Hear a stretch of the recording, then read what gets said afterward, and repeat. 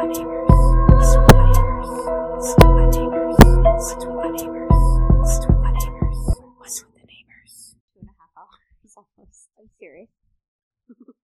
Well, okay, an hour and a half. Yeah. Almost 2 hours. Gosh dang it.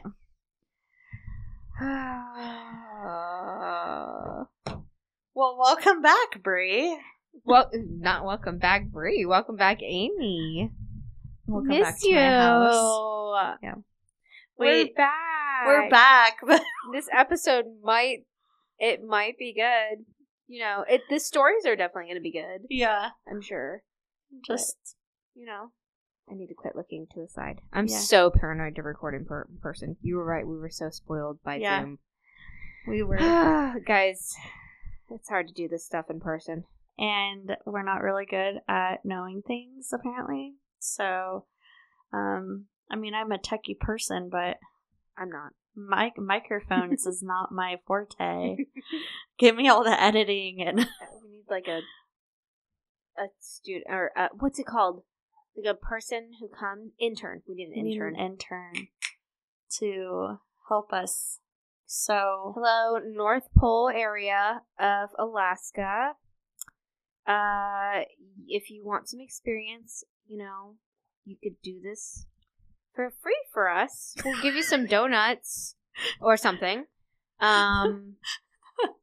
But we can write you a hell of a recommendation. absolutely. I'm great at working on resumes. Yes, so, she is. Yeah. Yeah, if someone wants to come and help us, you could be our intern. You could be the new Hank. Yeah. Hank's He's a little deadbeat. Go ahead. I was waiting for you to say it. We're back, guys. We're back. High five. Yay! Oh, we gotta do that Yay. person. Oh my gosh. This is our podcast, What's with the Neighbors. Episode 14. Episode 14. We have been out of the office for 2 months now. Yeah. How many days? Like 45. Month and a half. Yeah. Yeah. It feels like forever. You missed 3 or 2 flipping holidays. 2 holidays. 2 holidays. Yeah. Crazy. Yep. But we're here and we're having a great time. Yeah. Now that we got our wine. Amy finally found her glasses that she's been looking for like years. Ever since Scandal first came out. So Amy is now a wine drinker. Sort of. Want to be so bad. She's a wine drinker connoisseur. I said there's like a note of alcohol. It's weird. When I was pregnant and I worked at the podiatrist's office, like on certain days we would have our like cleanup days, and I would go and restock the rooms. Yeah. And a part of it, I would go like restock all the alcohol and stuff like that. Yeah. And I loved the smell of rubbing alcohol. Oh, that's interesting. Isn't that weird? Like, I was obsessed with that smell You're when like, I was pregnant. I was like, it smells so good. It's because that's only the closest you could get to alcohol. Yeah. You know what? That's that's so sad. Did you know that if you're feeling nauseous, maybe this is why? Because when you're feeling nauseous and you smell rubbing alcohol, it helps. That makes sense. It's like very clean. Yeah, it helps with your nausea. Huh. It's like ammonia too. Like, that's whenever you're gonna pass out. You do like one of those ammonia tablets. Oh. And it's like you snap it, and it's like a really strong. You put it under someone's nose, and they don't pass out. Interesting. I didn't know that. Mm-hmm. You usually have maybe that's why. It's like a little tablet. Pick me up. It's just a really strong smell. Oh, jeez. Kind of wakes you up. I didn't know that. Yeah, I've smelled them before. They're really strong. They're awful. It gives me a headache when I smell it. We used to tape them underneath the... I don't know why he would tape them. Probably so they wouldn't crack, but we would tape them underneath the desks in the rooms. Interesting. To have them on standby. Like a gun. Like, I'm ready for someone to pass out. Crack! Announcements. Make your announcements short and sweet. Make your announcements short and sweet, because you're so boring. First off, welcome back, Amy. Thank you. Everybody, let's get an applause going. Applause for Amy Rick. is finally back. I finally have a life outside of my house. Somewhat. I'm back. My husband is doing better. Yes. Yeah, Yes. he's Most stuck. importantly. Yeah, he's still stuck in rehab, but that's fine. At least he's not dying. Yes. Oh my God. Stop. I will not let it go. This is what Amy does when she's trying to cover up things. So, just my go feelings. with it, guys. My feelings, yeah. We both do that. Yeah. It's fine. Yeah. It's fine. It's fine. Why is Amy's creepy basement on there? On the announcement Because board? you told me to tell you, Oh, to that's remind you of the creepy right. basement story, which, yeah, tell it. Okay, ever since I got back, I've been speaking myself out, and it's probably just Because her house is creepy. it is not creepy. I watched your cats here. It's creepy. It's not creepy. And her cats are demons. There's only one Okay, I'm telling I Leon just on took you. it too far. Sorry. There's only been one other owner of this house, okay, and he is still alive. He's not dead. He probably killed someone here. That I don't doubt. Or we're in Alaska. You're probably over an ancient Indian burial ground. That's rude. This whole neighborhood probably is. Well, then I hope your house is haunted. It probably is. I've never had issues with my house before. I have okay? stories from this week as well. Okay. Well, Anyway. yeah. So I don't even remember what I was doing. I went downstairs to the basement, and I have this a baby rocking chair, I guess is what you would call it, a baby carrier rocking thing, on the table, and frickin' it was just rocking by itself. And Nope. Yeah, it was. Nope. It freaked No. me out so much because No. I refuse to believe in ghosts. No. I No. refuse to believe in ghosts. I'm not okay because with this. I don't want that stuff to be happening to Your me. basement already freaks me out. My basement is very creepy. It's very, very creepy. Especially when I was here and my 1-year-old tried to go down there by herself. And I'm like, no! Well, and the lights, She's like, ooh, stairs! the lights don't work. Yeah, I know. I didn't know that before, but I figured it out. And I'm like, this makes it all the more creepier. All the strings are gone. It's awful. It's I like... know. One of the first times I came here, I was terrified to go down there because your husband was trying to give me a tour through your house. Yeah. I barely even knew you guys. Yeah. He's like, no, come see the basement. Come see the I'm basement. like, no. And I'm just like, I don't know you. I don't know you. What is going on here. Like, I don't know you people. I'm fixing to die. This is it. Yep. But I've seen enough horror movies to where I knew, like, no, I'm not going down there. Yeah. No way, Jose. Yeah. So that's, I don't know. I've just been speaking myself out, and then Bree says she has a scary story for me today. So I'm so excited to be creeped out more. And what's been nice is that when in the trailer, like, it's such a small, You know where all the place. noises come from. Yeah, and it's such a small space. Amy was living in a trailer for a little bit. Welcome back, Nigeria. Oh yeah, Heck Thanks, yeah, guys. Thanks, guys. Canada's listening again too, but they were just listening like last month. But we lost Nigeria for like 2 months, and I was sad, and I was like, now we don't have people from other countries other than Canada listening. Not that there's anything wrong with Canada. Nothing. Canada's great. It's cool. Yeah. Anyway, but now we have 2 listeners in Nigeria back. And I'm assuming it's the same people, so shout out to you guys. I don't know how to say that in Nigerian, but shout out to Nigeria. Well, if they're listening, woohoo! maybe they know English. Oh, That would make sense. That would make sense. Yeah. Thanks, guys. And the lighthouse riddle. What about it? What about it? I can't quit listening to that clip. Oh, I want to tell you a riddle about a lighthouse. Oh, dang it! Just ruined it. If you don't know what we're talking about, go listen to episode 13. It's worth it. That episode is great. It's a great episode. I could not. It's very long, yes, but it's so worth it. It's worth it. I put that on repeat though, Can I tell you a story about a lighthouse? Oh, damn it! I just gave it away. Oh, it's okay.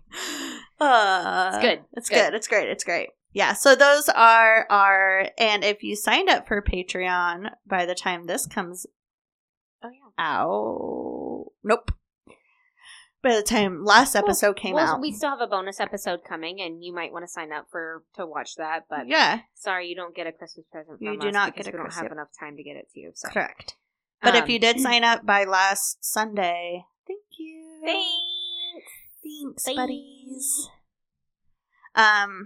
Also, those who did not, you're on our list. Yeah, we're thinking about making tiers though, different tiers, where you can join for a cheaper price, but you just won't get as much. So I mean, $5 is a month is really not that much. Yeah, and you get a lot. So, you're going to get a lot. But if you want to be a Patreon donor and you can only afford like $2 a month, we're working on that. We're working on that. Yep. Do you have a neighborhood story? You betcha. I sure do. Wait, I want to go first because Go for it. You've gone first the last two times. I have. Okay. What one should I pick? Because somebody wasn't prepared. Okay, well, I'm prepared this week. Yes, you did. You got a lot. I do. You did. It's like the same as mine. Okay. So, do screenshots? Yeah. Okay. Can I sue my beekeeper's neighbor? Oh, God. My beekeeper neighbor. Every day I see my neighbor's bees flying around the garden, stealing pollen or nectar from my flowers. They're stealing them, Brie. The bees are stealing the nectar, the pollen. Then the bees go back to my neighbor and creates honey. My neighbor then harvests the honey and sells it at the Pepper Place market for profit. I have never received so much as a jar of honey as compensation, and every day my neighbor's bees are trespassing. Rude. I can't. Trespassing, or my neighbor bees trespass and steal my flowers. I was stung once when I was a child, so I know how dangerous bees can be. The way I see it, this is equivalent to a person's dog coming into my yard to steal balls or tools, then give it back to his owner, who then sells it for profit. Do I have legal ground to sue? What type of things should I begin documenting in order to prepare for a legal battle? A legal battle. Wow. What would be a fair settlement amount? And if my neighbor doesn't want to take this to court, thanks for the help. Thanks, Karen. That's definitely a Karen. So they are stealing. No.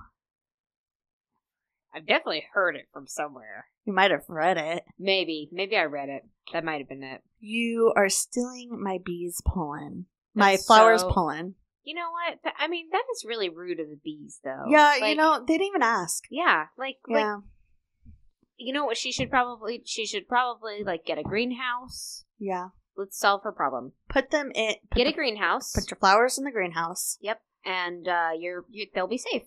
They'll be safe. Dandelions are free game. Yep. Those are weeds. Sorry. Shouldn't have them in your yard anyway.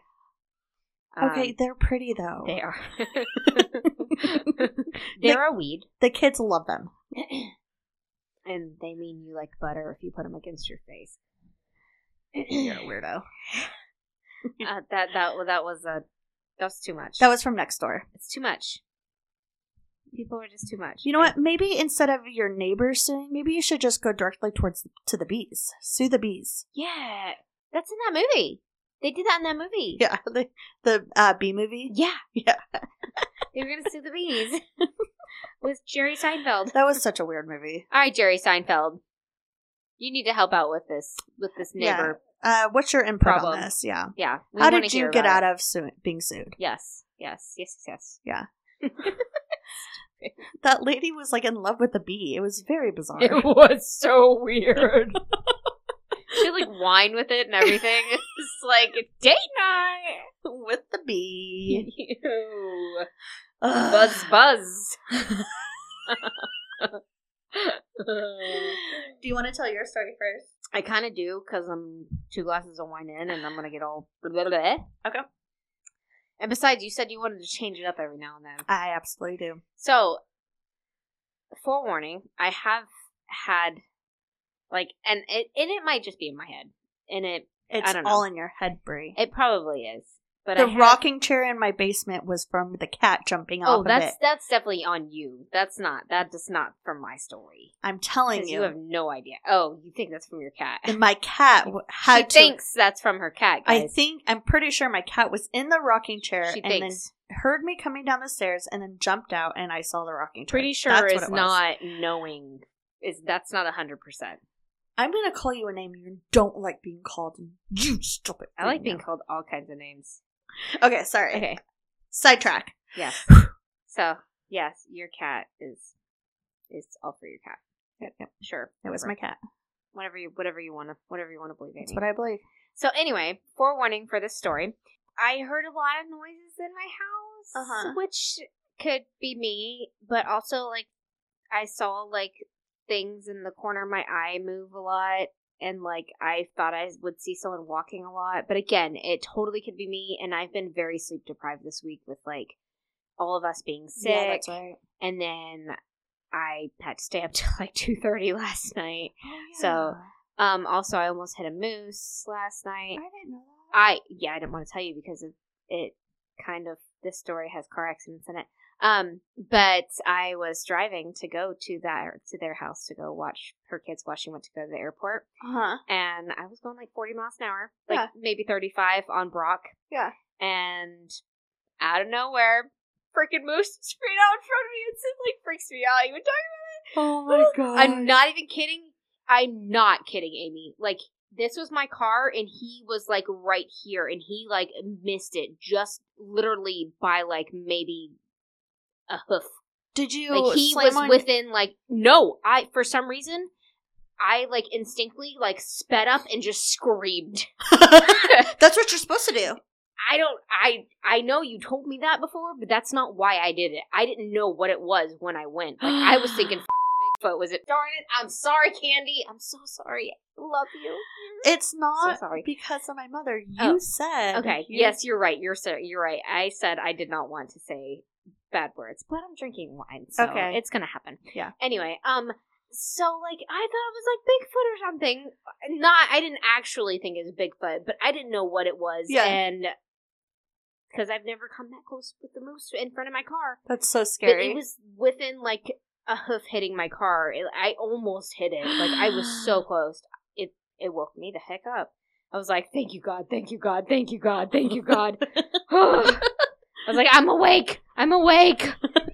It scared me. Ooh, it scared the Jesus out of me. And then I came home, and the 2 years that we've lived there, our shower curtain fell. Josh slept through the whole thing.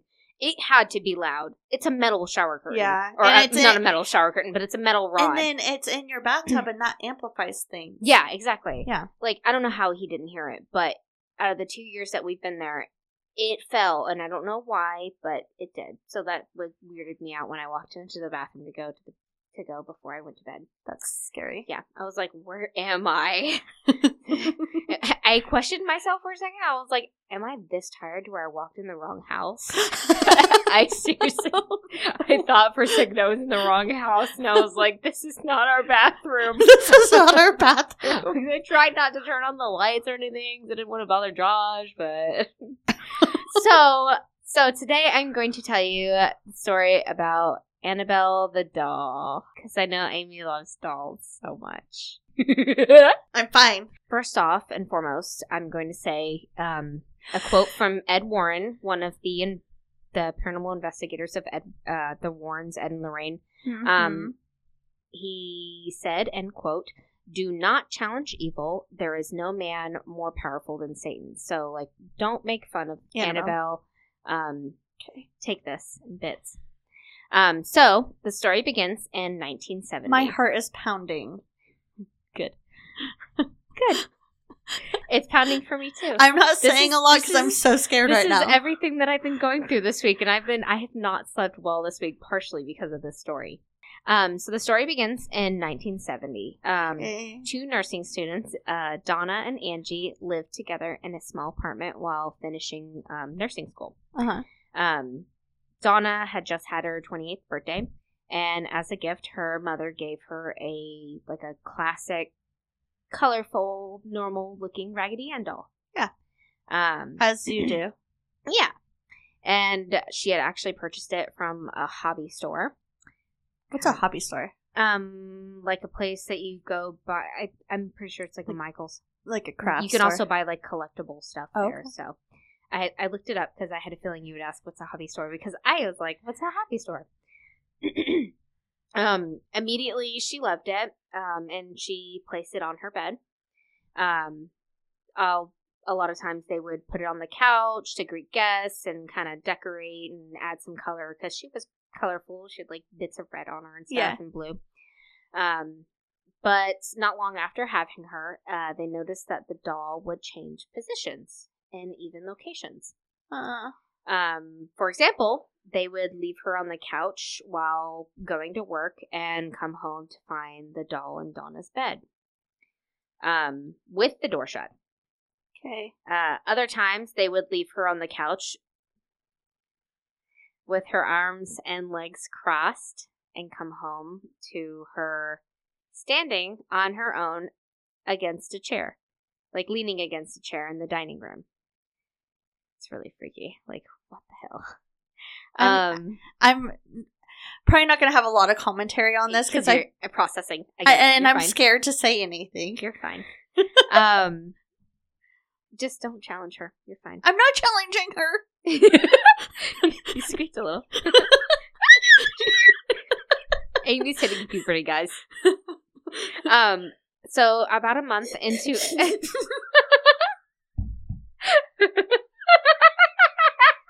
What's happening? Oh god. What happened with you? It took me a second to process what you said. Okay, I'm okay. I'm not. Okay. I'm not going through puberty. I already went through puberty, everyone. So why she's talking in a deep voice like this? Oh my gosh. Okay. It's not you, Annabelle. It was us. Okay, so about a month into owning the doll, she began finding notes, and they were written in like a childlike handwriting, and they were on parchment paper. Like cooking parchment paper. Yeah, okay. And they would say, "Help us." But the crazy part was they didn't own any parchment paper, so they had no idea where the parchment paper was coming from. So that was a little odd. Or who's saying help us. Or who's writing the freaking notes in your apartment. Like, that's the one thing you question. Like, oh, odd. We don't have Angie, do we have parchment paper? No. Oh, strange. I found a note that says help us. And it's on parchment paper, but we have no parchment paper. Do we have notebook paper? Yeah. Okay, that would make way more sense. But let's not question who's saying help us. Let's not question the fact that we have a note in our house that says help us. That's not from either of us. I'm sure they questioned it. Yeah. So one night, Donna came home and found the doll had moved. And this, of course, was nothing out of the norm. Mm-hmm. They'd gotten pretty used to it. But something about this particular time was off. So she kind of felt scared. Eventually she found her, and she noticed drops of what looked like blood or like a red liquid on the back of the doll's hands and on her chest, but couldn't discover where it was from. Who's from Chucky? Charles Lee Ray. After these strange occurrences, they finally decided to reach out to a professional. Mm-hmm. A medium. Oh. Not the Warrens yet. Okay. Spoiler alert. So they called a medium who actually performed a seance with them and was contacted by a spirit named Annabelle Higgins. She claimed to be a young girl who had lived near the property where the hotel or where the apartments sat, and they were before the apartments got built. Okay. So she claimed to, I guess, died there, or died near there. And she told them that she had felt comfortable and safe with Donna and Angie, and that she wanted to stay. Oh, okay. So of course, they were nurses and Yeah.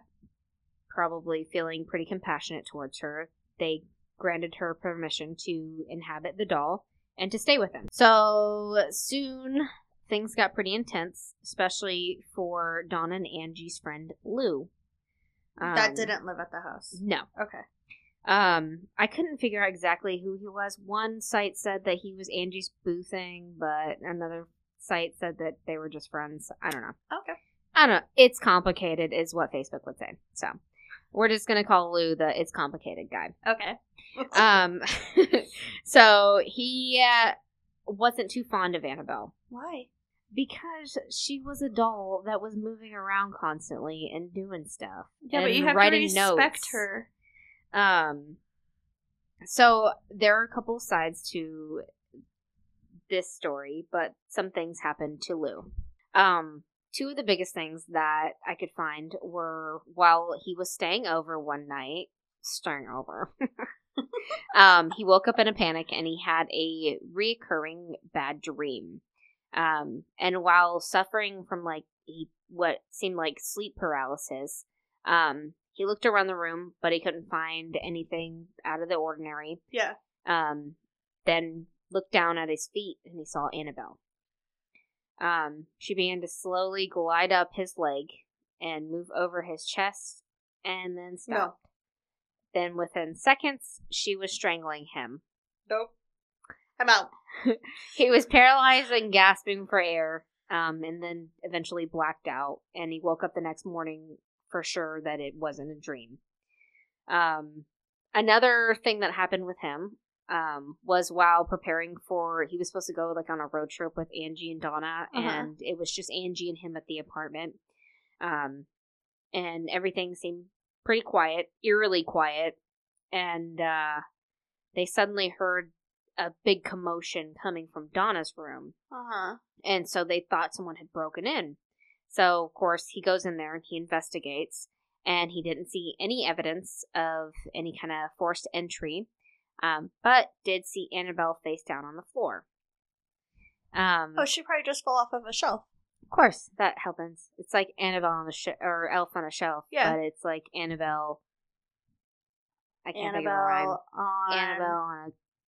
Annabelle the Cannibal. No. Stop making fun of her. Anyway, she lives at boop boop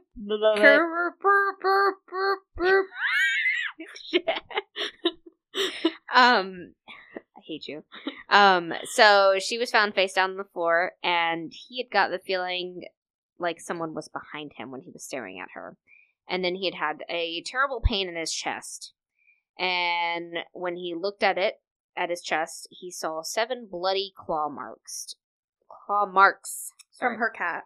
Of course, they didn't have a cat, but yeah, it is probably from the cat. Okay. 3 of them were vertical, and 4 of them were,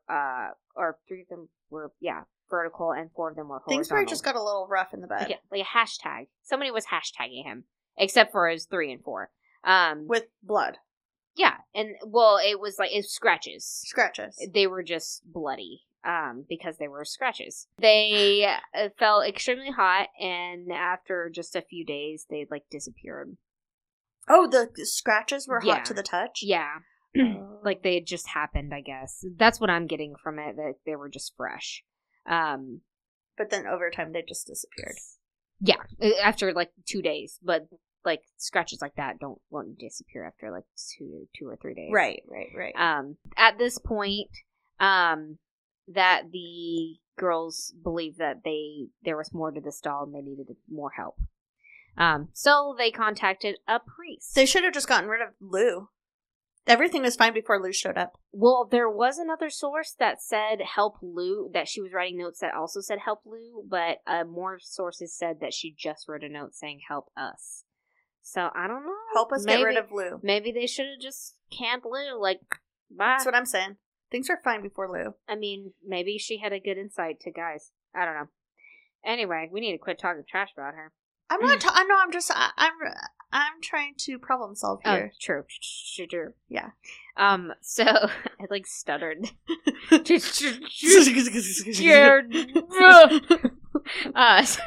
gonna go throw all of Alice's American Girl dolls away after this. Oh, trust me, I've looked over all of Charlotte's dolls this week, and I'm like, no. Nope. So they contacted a priest. His name is Father Cook, who immediately contacted Ed and Lorraine Warren. They had quite the reputation of their, investigations. Yeah, I couldn't think of the word. They'd had several investigations under their belt. Pretty well-known people back then by priests and stuff like that. And once given the information, they were like super into it, and they're like, we're going to go to this. We're going to go help them. Good. So they came to them, and they concluded that the doll was actually not being inhabited by this innocent spirit she claimed to be, but possessed by something inhuman, trying to create the illusion of being alive. So something was like manipulating the doll to like make it seem more like innocent. Approachable. Yeah, okay. Innocent and approachable, and like to where they can appeal to these girls' vulnerabilities. Wow, I did a really good job saying all that, I feel like. You did a really good job. I thought that wasn't even written down. You know, I'm not gonna lie, I'm surprised I just spit all that out, and that was beautiful. So this presence that was within the doll had no interest in the doll, but a human host. So they informed them that if this had gone on for like 2 to 3 more weeks, that they could have been under possession by this Oh, presence. it could have moved. Yeah. Gotcha. Okay. Yeah. And someone could have either gotten killed or hurt or killed. So, the Warrens had Father Cook perform, like an exorcism, and, he blessed and cleansed the apartment and the doll. As further precaution, Donna had them just, like, take the doll, like, for safekeeping. So I'd be like, I don't want this thing in here. Yeah, like, because they said it was, from what I read, they said it was, like, safe, but she didn't want anything to do with it. I don't blame her. I wouldn't either. Yeah. So they planned to bring her home to, their home was, like, there's this place called the Occult Museum, and it's where they kept all their, like, artifacts from their investigations. So there's, like, the most evil and haunted things are in their house. So, oh my gosh. That's the Occult Museum, but it's also their home. I don't know how they sleep in that house. Oh yeah, I don't know either. I wouldn't want to be there. So, before leaving, Ed placed Annabelle in the backseat of his car and agreed not to take, the interstate, just in case there was something still in Annabelle. And I'm guessing just because, like, it's more traffic, like, likely to get into an accident, or more likely to get into an accident, like, taking the interstate. So they took, like, back roads. Okay.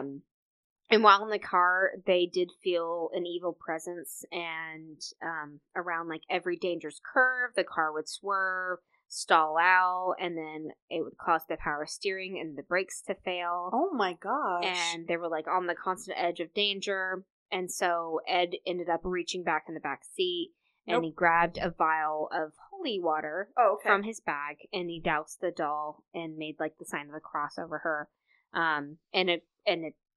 The dangers stopped. Okay. Where do we get holy water? From a church. From a priest. I need some right now. I actually have some. Can we drink it? From Charlotte's for first baptism. Aww. I might have some from Natalie's too. Yeah, we used to have to bless her every single night. It's just something you do. Like, they give you a vial of holy water and you can bless them, like, every night. I love that. Yeah. I thought there was something wrong with your child at first. Because she's a demon child. She is. That she is. They gave us that just as a precaution in case just in case the event of us spitting out a demon instead of a child. And, you know. They're like, it helps. The baptism didn't work. I'm sorry. Yeah. Here's some holy water. When she's having her rough days, we just splash, put it in a little spray bottle. Like a cat. Stop it!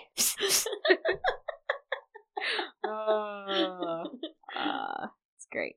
Okay, so after getting to their house, Ed sat Annabelle in the chair next to his desk. And a few times while sitting there, she had levitated. So that was pretty freaky, but eventually it stopped. But throughout the weeks of first being there, she had actually showed up in different rooms on her own. So she's definitely still got, it's still there. And when they would leave her in like the outer office building. And whenever they would return, she would be in like Ed's easy chair in the house. Why didn't they put her in the museum? Because the museum is the house. Oh, so they literally like it's. I believe it's like in their basement. Gotcha. So it's in their house. So that's like, I'll tell you more. About okay, the sorry. in a minute. You're fine. So this is scaring me so much. I'm sorry. I'm so sorry. It's okay. You want to watch it after we're done? No. Anyway. It seemed Annabelle had not reacted well towards also clergymen who would stop by, like priests and stuff like that, okay. Religious people, like the cloth.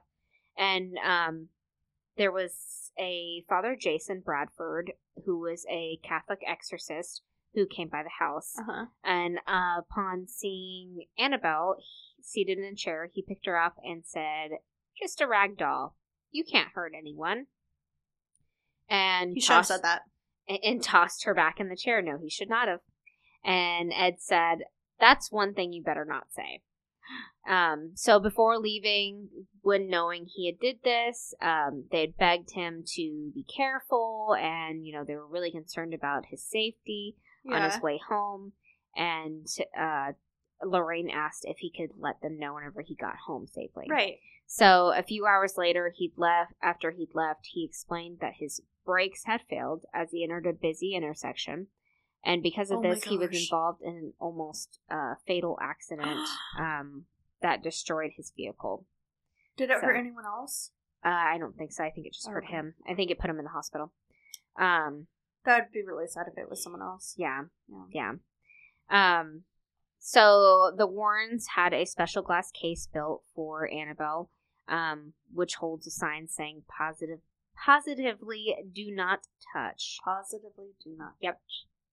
And it's secured with like ritualistic prayers and holy water, so it should be safe from as long as you don't open it. Just don't touch it. At the time, it could actually be seen by the public because it was a museum. Yeah. And another suspected victim from Annabelle's wrath was when a young man and his girlfriend had visited the museum. Mm-hmm. After hearing Ed's story on Annabelle, his girlfriend and him obviously didn't believe it. They kind of poked fun at it, laughed at it, can't do that. Just wait for this next part. He went up to Annabelle in the glass case and he banged on it, and he challenged her, saying to put scratches on him because she'd done it before on people, supposedly. Oh my gosh. And so immediately Ed told him he needed to leave, and he put him out of the building. Yeah. So on his ride home, him and his girlfriend on his motorcycle, he crashed and went headfirst into a tree. He died instantly, and his girlfriend was in the hospital for over a year. Oh my and gosh. She'll even say that they were on the bike laughing about Annabelle and making fun of her while they were on their drive home. So they didn't take it seriously. Oh my god. No, I actually believe in this, and that's okay. That's okay. Just don't poke fun at it. Yeah. Why mess with it? So that's mostly all the creepy things that have happened with Annabelle. I did read that on August 14th, which I didn't even see this, and August, as if 2020 couldn't be any more terrible. Oh my gosh. On August 14th, 2020, at 3 a.m., multiple posts went out, like on Twitter and stuff, saying that Annabelle had escaped the museum. Why would they do that? Right? So everybody went crazy, everybody freaked out. I'm pretty sure it made the news. And so luckily, because the Warrens they're not here anymore. They're gone. They've died.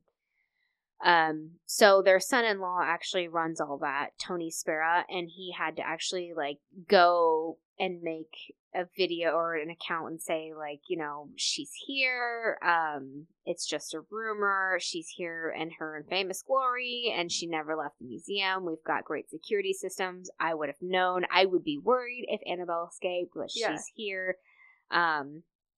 So that, I wanted to add that in there because I thought it was crazy, because if you Google it, like, there's a link that says Annabelle did escape on August 14th, 2020, but everything else said it's not real.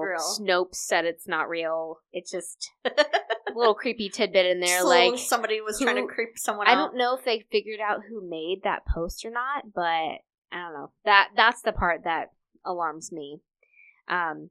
Unfortunately, the museum, the Occult Museum, has been permanently closed as of 2019, so you can't go there because it is in their house, and I believe it was, like, closed under, like, zoning regulations because they're, like, in a neighborhood, so there's, like, nowhere to park. So I want to say I saw a site that said he may be trying to think of an alternative location, but yeah, why not, like, open up your own... Right. Actual museum. Yeah. Because idiots like the guy on the motorcycle. Also, so that's the Annabelle story. I did watch Taps. Taps did a special, or not Taps. Sorry, I love Taps. Ghost Adventures. They did do a special. I'm sorry. I don't want to dog on them too much because I do like Ghost Adventures, but this episode really ticked me off. They did go and do a special episode where they did just do an Annabelle, and, like, the son-in-law was there, and he did, like, his prayer and blessing before he took her out of the case. He put her in a chair. He let them do their investigation. He said the one rule was you cannot touch her. Yeah. And so they got tons of stuff, like the spirit boxes were saying things like Annabelle, you and doll and just all this other stuff that, like, would make sense for her to say. Yeah. Or I want you, I'm pretty sure. And there came a point to where, like, every once in a while Zach likes to, like, act like, well, not act, I'm not going to say act because it may affect him more than other people, but, like, he gets taken over by things that, like, the energy that's in the room, and he gets, like, angry or kind of, I don't want to say possessed, but he kind of got possessed for a second, and he said that he wanted to touch her, and they're like, don't touch her, do not touch her, do not do that, you're gonna be sorry if you do that, do not do that, and he, like, the way he did it, Amy, it was just like, he was just like, I want to touch her, and then he went and just, like, barely touched her foot. And, like, you see it in the camera, and they're like, you just touched her. And he's like, I had to touch her. And he's like, I don't know what came over me. Like, I don't know what happened. And I always think that he's, like, overdoing it. Yeah. But then they had, like, someone else later in the episode, they had other people come into his museum because he has his own special museum. Yeah. And they had them, like, do their own little tours and stuff. And this girl had, like, a similar experience. So maybe he's just more sensitive. But he touched her, and it made me mad because, like, they told you not to do it. Yeah. And I get, like, he's like, it's telling me to do it. But, like, dude, can't help you do this for a living. And then, like, a couple days later, he got on video. His car was about struck by lightning. Like, he was having lunch with a friend, and there was a storm coming, and a light pole. He was parked right next to a light pole, and that light pole was struck. Oh, my gosh. Right next to his car. Like, he got it all on video. And then during that whole investigation where he had those people viewing his museum and walking through, he was in there, and this balloon had floated out of a room, like, gone over a threshold, and, like, started, like, following him. Oh, he said weird. It was following him. And he's like, oh, it's Annabelle's height. I don't know. It was weird. It was a good episode, but it just made me mad that he touched it, and they told him not to, and I felt like it was disrespectful. But he may have not been able to help it, so I'm not gonna, like, too much, but I don't know. So that is the story on Annabelle the doll. I want to throw up. Sorry. So, back to... This is a really sad... Back to you with Amy and Bree on What's with the Neighbors. What's with the Neighbors? This is going to be a murder story. Murder? Murder! No! I wasn't expecting a murder from a true crime story. What was that? Should have seen your face. Okay, I'm going to tell you about Sean Bentler. Sean Bentler? Sean Bentler. Bentler? Or Yeah. Bentley? It says Bentley, but it's Bentler. Oh, okay. Yeah. I looked at the name. It auto-corrected. Oh, okay. Darn you, autocorrect. So, he was born on 1984. Born in 1984, Jeffrey Bezos. Oh. I see where you're It's going 64. On February 5th in Bonaparte, Iowa, to the parents of Michael and Sandra Bentler. Oh, have you seen that there's a new Netflix movie out with Sandra Bullock? The space one? Oh, no. The crazy one? It's called Unforgettable. The jail one? Yeah. Yeah. I started watching it today while I was doing my makeup. I have to watch it. Yeah. So his parents owned a series of lumber stores and a feed store in Bonaparte, Iowa, and kind of like across the area, county. He was the oldest of 4 children. His sisters Sheena was born in 1988, Shelby born in 1990, and Shane. They went with S's. Yep. Okay. But cool. and that's fine. But Sean and Shane is just way too close for me. Right. Yeah. So Sheena was very active in athletic clubs. She was a valedictorian. She was a super smart gal. Why do you keep smiling at me? I'm so happy to see you. Okay. Shelby was on the softball team, track, and basketball, and was in the Society of Academic Achievements. She loved cooking and entertaining. Nerd. But she liked entertaining Sorry, I'm guests. just joking. Rude. You're the bully. Shane was the youngest, and she was born in 1992. And just like her other 2 sisters, she was in sports and was part of the arts club. Sean didn't really have much of a personality like his other sisters. I mean, I shouldn't say personality. He just wasn't into everything like his sisters. Hobbies. He didn't have hobbies, yeah. And he also didn't do as great in school as his sisters. But he wasn't to the point of failing. He was just average. Same, dude. Yeah, me too. Always. And do you still have dreams about failing classes? I do. No, because I didn't care. Oh. I didn't care. I always have a dream that I skip. I don't know how I graduated and I didn't fail any grades. I have a reoccurring dream of me not going to math class my entire semesters, of school. For some reason, I just didn't go. I have it once a week. It's very bizarre. What? It's very weird. I feel like you should talk to someone about that. I passed all my math classes. That's really weird. I know. I feel reoccurring dreams are wow. About okay. and that's it. I failed my math class again. Well, it's coming to graduation, and I'm like, oh shoot, I didn't go to any of my math classes. I'm probably not, passing. And then I wake up. It's really weird. So weird. It is really weird. I've never told anyone that how before. How do I never? Oh, that's how I don't know this. He was, he was a good student, but he was just average. Sean only got in trouble once. And that's when he got in a fight with Eric Rubert. They came back from summer break, and Sean's demeanor was just different, and he kept being rude to Eric. He kept Sean kept flaunting his parents' wealth, oh, we have so many cool toys and a big house and this and that. And Eric's okay, dude, cool. Wow. Yeah, and good for you, buddy. Yeah, Eric would just he didn't really care, but Sean wouldn't shut up about it. So Eric just turned around and knocked him in the face. Too. Yeah. And then Brad. Yeah, so that's how their fight started. But that was the only time he got in trouble in school. Sean graduated from Harmony High School in 2002 and moved to Quincy, Illinois with his friend Keith Grates.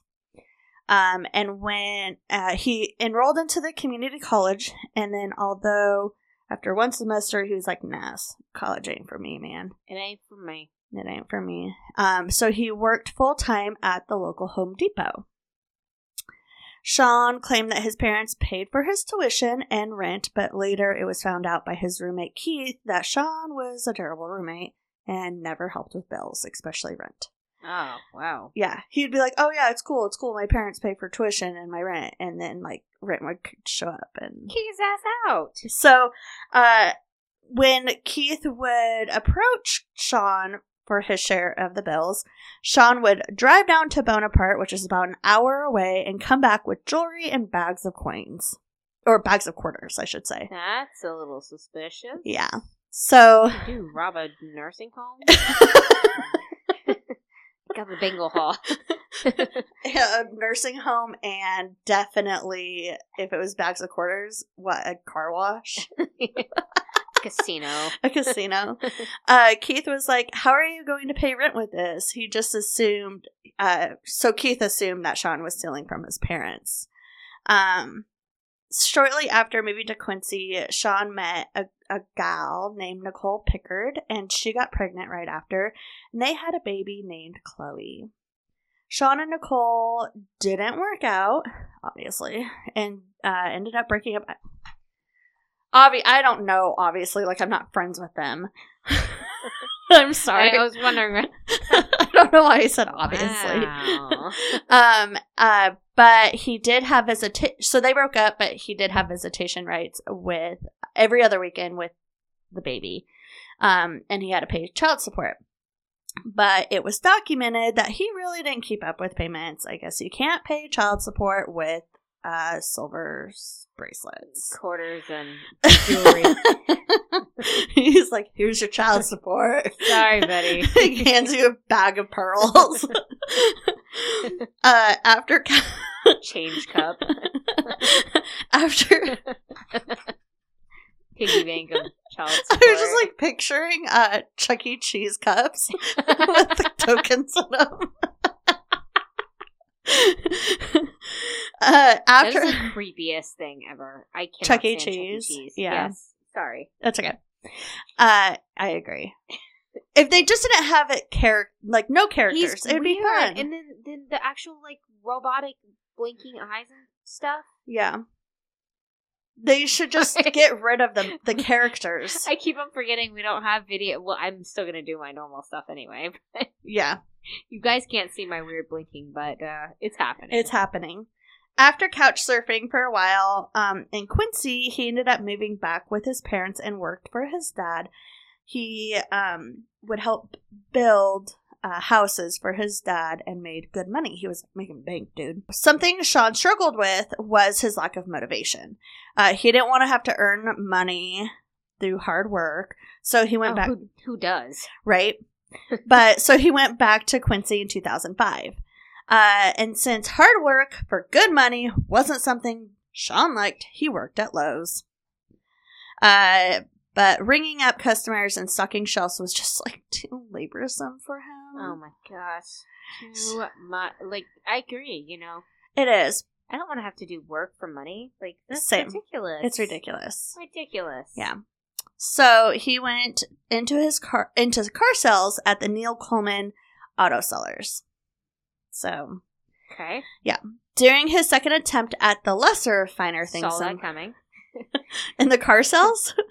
I kind of saw that coming. Okay. He went from Home Depot to Lowe's to car sales. To car sales. It's what you do. During his second attempt at the lesser, finer things in life, Sean met a woman named Lexi Leslie, who ended up getting pregnant with Sean. So he's got 2 babies. But 2 months into her pregnancy, she broke up with Sean.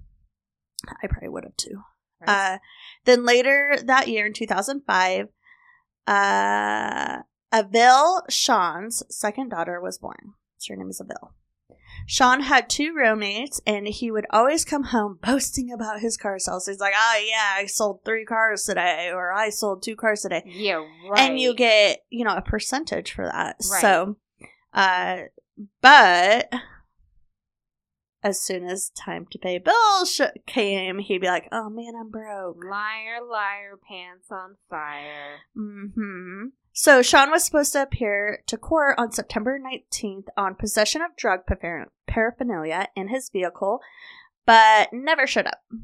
And at the end of September 2006, Sean was fired from his car dealership. And I want you to guess why he was fired from his car dealership job. Because he fell asleep. Well, Sean would often call into work. You know, as you do. You don't want to go to work, so you call in sick.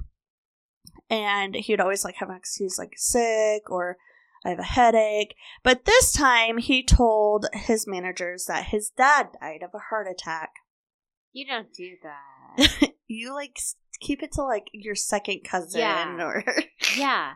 You don't do immediate I have family. Dried snot on my nose from the laughing into my wine glass. Yeah, you stay keep your immediate family out of it. Yeah. So my goldfish. Yeah. My dog. Your dog. Not even the dog. Unless you don't have a dog. Right. But yeah, you don't do something that they can prove. Because I was just thinking of Jinx because that's messed up. The Bentlers were well known in the community because they owned the feed stores and stuff.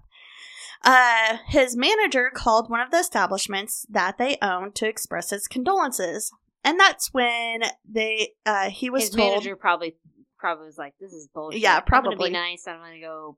Yeah, I'm gonna go find this guy out. Yeah, so he was told that Mike Sean's dad was alive and wasn't even sick. So they're like, "You're fired. I'm sick of you calling in. You just lied to us. This is ridiculous." So Sean seemed to be spiraling at this point. He had no job, no license, and was behind on his bills. And on October 14th, 2006, at 3:38 a.m., Sean's younger sister, Shayna, called 911. She told the operators that her brother was going to do something, but I don't know what. In the background, you could hear her mom yelling, "Sean, no, don't!" And then you heard a loud gunshot. Shayna was hiding in the closet while he was on the phone with 911. Oh, no. And Shane walked in, opened the closet door, and shot her point blank. Jeez. The 911 dispatcher switched over to the other line that was coming in, but it had gone dead too. She tried to call back, but it went to the older sister's voicemail. They attempted to call the Bentler's house phone, but no one answered. So at 3:55 a.m., police arrived at the house. They found his dad laying in the doorway to the master bedroom, Sandra, his mom, at the top of the stairs. Shayna's body was found in the closet. Shelby was found in the closet, and Sheena's body was found in her bed. They were all shot with a .22 caliber rifle. They found Sean's cell phone still at the house. He had made a call to his friend at 12:09 a.m. So this is what happened. Sean drove his friend's car down to his parents' house, which is an hour away, snuck into the garage, and went to where they kept their hunting rifles, loaded it, went down to the basement where Shayna's room was, and shot her first. He then went upstairs to find his mom at the top of the stairs, shot her in the jaw. She ran to the master bedroom to wake up his dad, and his mom ran to the other bedrooms to get the girls to wake up and call 911. While she was doing that, Mike met Sean in the master bedroom doorway. Sean hit Mike with the butt of the rifle, then shot him once in the leg and then once in the head. Sean then shot his mom at the top of the stairs. He then went into his sister's room and shot Shane next in her closet. And she was on the phone with 911. He put the rifle up to the phone and shot her through the phone. Oh my gosh. He turned the light off in the house. Oh, sorry. He then went into Shelby's room, found her in the closet, and she put her hand in the air to stop him, and he shot her through her hand into her head. He turned the lights off in the house and took off. He drove down a service road behind the house, threw the rifle in the ditch, which... Why? It's you. They were on the phone. Yeah. So a bolo, be on the lookout, in Quincy was put out for Sean and his 2004 motorcycle because they didn't know what vehicle he was driving at that point. A patrol officer spotted the bike and pulled the driver over, and it was Sean Bentler.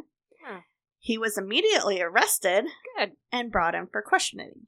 So usually they don't just arrest them right away when you're a person of interest. Right. But he had a warrant out for his arrest because he never showed up to court for the paraphernalia. For the drugs, right.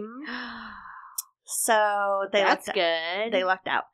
And he had a suspended license.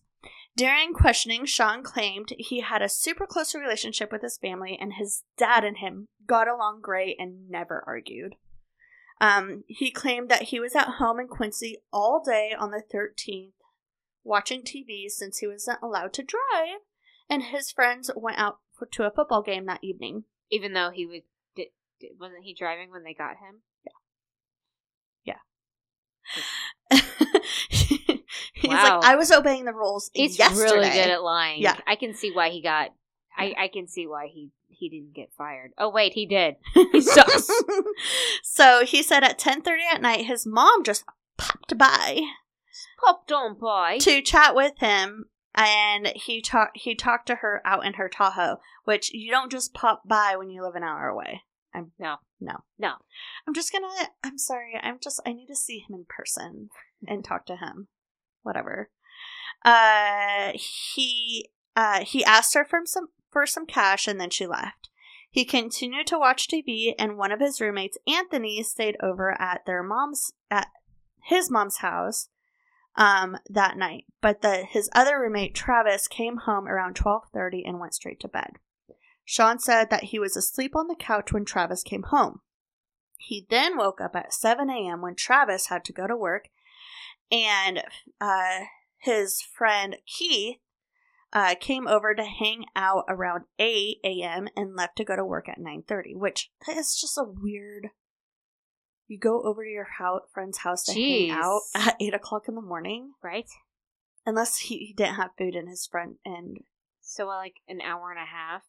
Yeah, just to hang out. Oh, hey, I'm going to come over. That is really weird. I don't know. It would be weird if like you a brought coffee. Early, if depending on like where he worked, like maybe his shift. I don't know. Yeah, I don't know. So his excuse for being on his motorcycle, because remember they caught him on his motorcycle, was he realized he must have left his phone in his mom's car when she stopped by to visit, so he was driving to Keith's work to call his mom since he couldn't find it. Okay. So still doesn't give you an excuse to go in your vehicle, on your motorcycle. When you're not supposed to. Yeah. Legally. Yeah. So they then broke it to him. They're like, all right, Sean, I got something to tell you. Your family has been murdered. Sean put his head in his hands and started crying.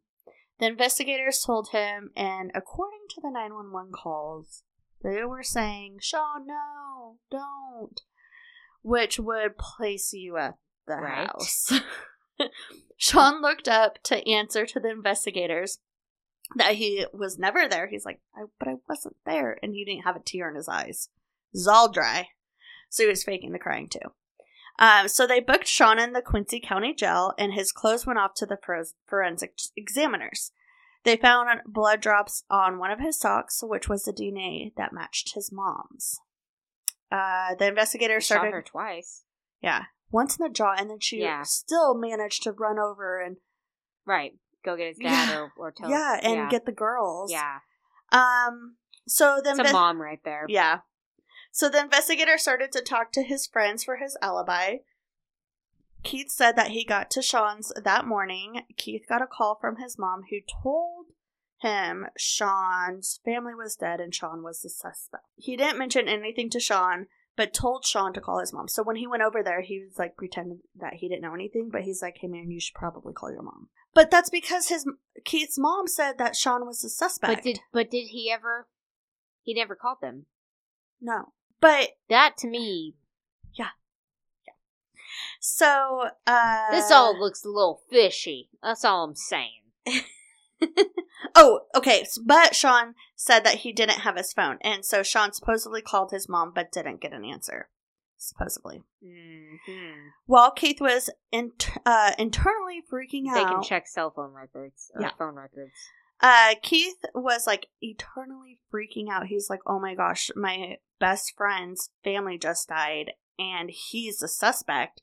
And Keith said like, Sean was like calm, like laid back and chill. Which is not after your entire family just got slaughtered. Well, technically, he didn't know at that point with Keith. Oh, okay. He was like, "Hey, man, you gotta call your mom." And since his best friend's family was just murdered, Keith called into work, rightfully so, which means Sean's story of going to his friend's work didn't stick. Right. So Sean was sitting on charges for just the failure to appear to court and for driving without a license so far, which meant his bail was only set at $1,000. Great. Yeah, he called. He's broke. Yep. And mom and dad are dead.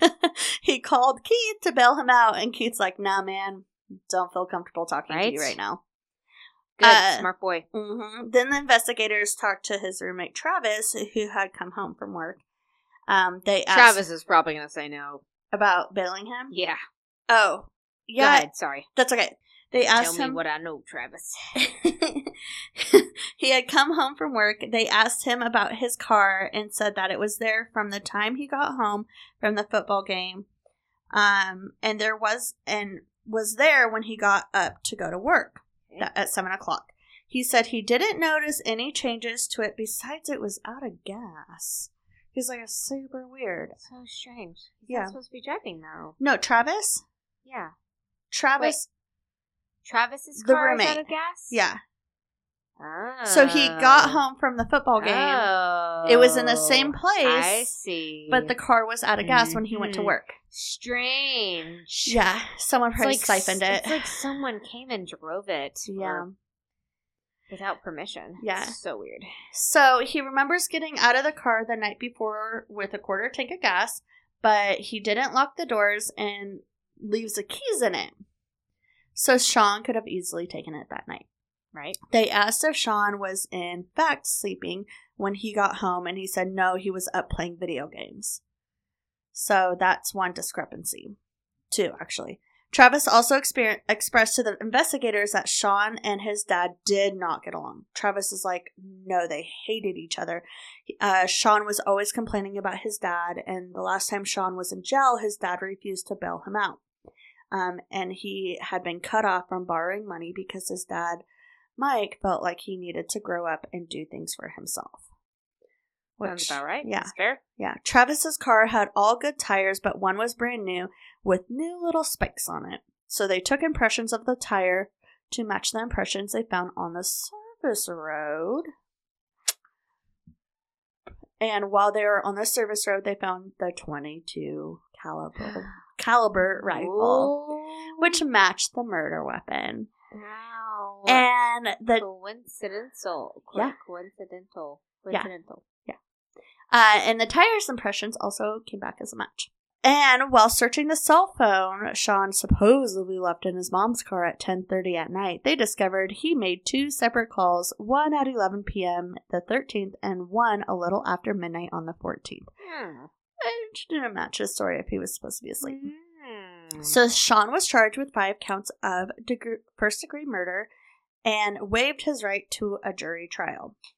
During the trial, it was explained that Sean's parents were worth $2.8 billion and needed the money, and he needed the money, but didn't want to share it with his siblings.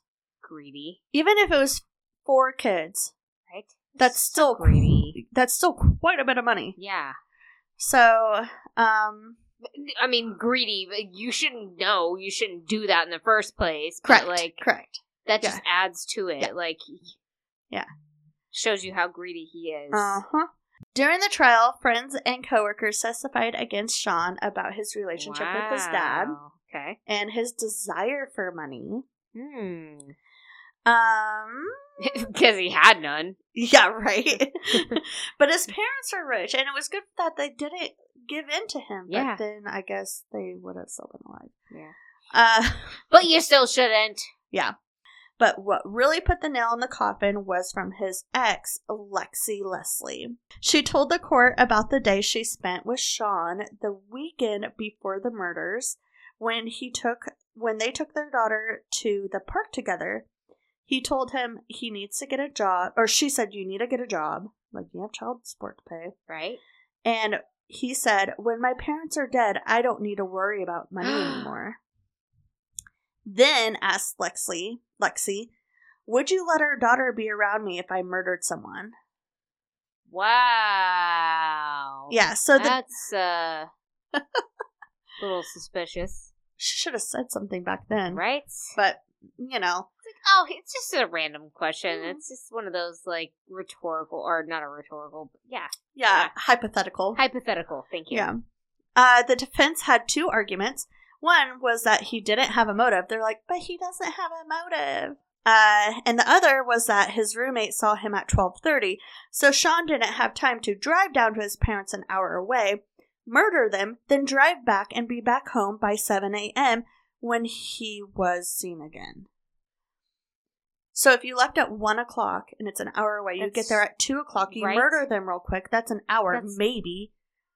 And you can 7 o'clock, right? Yeah. You can get back by 5 o'clock. So 1 to 7. Yeah. That's plenty enough time to 6 murder hours. those people. Yeah. So I have just enough time to murder them. Yay! And still get to my 5 o'clock appointment. So on May 24th, 2007, Sean Bentler was found guilty of 5 counts of first-degree murder and was sentenced to life in prison 5 times without the possibility of parole. Good. Bye. And want to know what happened to the money? Yep. It went to him. I'm just kidding. Because how his parents, how their will was written, the money did not go to him, and it went to actually his children to a trust. Oh, good. A trust due to their age. Good. Yeah. Good. It sucks because that money's like... What year was that again? 2007. Okay, I was about to say, I know you said early 2000s, so... Yeah, it sucks because those girls, like, they won't have grandparents growing up and aunts and their dad. And the fact that their dad was killed people. Yeah, but that money will definitely set them up for the rest of their life. And, like, what a kick. Like, a kick in the pants They're to older him. now. Huh? They're old enough now to have it. Yeah, you're right. I mean, depending on what the clause is in the will. I mean, it's 20 years later. Or not 2007, 17, it's like, yeah, it's like 20 years later. Not 20 years later. 2000... Not 20 years later. 2007. It's like 15 years 13. later. 13 14. years. Yeah, 15, yeah. 13 to 14. Okay, but still. We're bad at math, people. But sometimes, like, my friend, she has a trust that she got, but she couldn't open it until she was 31 years old. Oh, whenever they say, depending on what it says. Yeah. Gotcha. But regardless. Shoot, I wish I had a trust for 30 same. years old, because then I'd be smarter then and be like, I'm going to put this all into savings, or I'm going to pay all my mortgage now. I think that's why they did that. That's smart. Yeah. 18, blow it all. Yeah, for real. 21, blow maybe it all. blow half of it. Yeah. 30, no. You're smart by then. You know better. You have a mortgage. You've experienced some stuff. You've been broke. You've been broke. For real. You are broke. You've been broke. You're almost 30 years old. You have no job and you're trying to do a podcast. You're Snapchatting your friend. What do I want to be when I grow up? What do I want to be when I grow up? So I have a closing neighborhood story. So in light of the holidays, I got a couple of holiday ones. Ooh. This one is from next door. The title is Christmas Lights. Oh, it says, "Hello, I know everyone loves this time of year, but can we please be considerate of some of us and cut your lights off by 7:30 p.m.? My cats are trying to sleep and they find the lights distracting. That is all. That's something I would have wrote. Poor cats. Those poor cats are trying to Turn sleep. your lights off by 7:30, people. The cats are trying to sleep. I don't turn off my lights by then, but, you know. That So- is bananas. That is episode 14, What's with the Neighbors. So you can, as you know by now, you can listen to us anywhere. Our biggest places to listen are Spotify, Apple, Google, anywhere you can find a podcast. We're probably on there. Apple is a great place to rate us and review us and rate us. It only takes a couple seconds. It's really helpful. We really appreciate it. So please do it. Also follow us and like us on all of our social medias. We're on Facebook, Twitter, Instagram, and TikTok. You can just search for at WWTN Podcast. Our website is whatswiththeneighbors.com. And on there, You can view our weekly podcast videos by being a Patreon donor for at least $5 a month. And you can find that at patreon.com/WWTN podcast or What's with the Neighbors that comes up, whatever, and either or. And it's $5 a month. You see unedited videos. You can see extra content. We're doing a special episode just for Patreon donors this month. Our Christmas episode. So, I mean, you don't want to miss that out. I mean, they're going to be good stories. We're doing something awesome for it. It's not just a story. We're not just sitting telling stories. it doesn't go in our pockets either. It goes to the podcast. Yep, it goes straight back to the podcast. We need more equipment. Especially today after trying to deal with our software. So absolutely, you get something back for donating. So it's a win-win for both of us. Yep.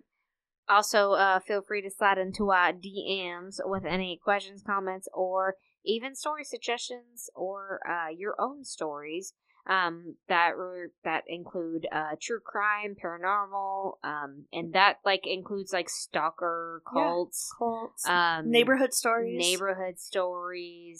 myths, urban legends, all of that. And that's at wwtnpodcast@gmail.com.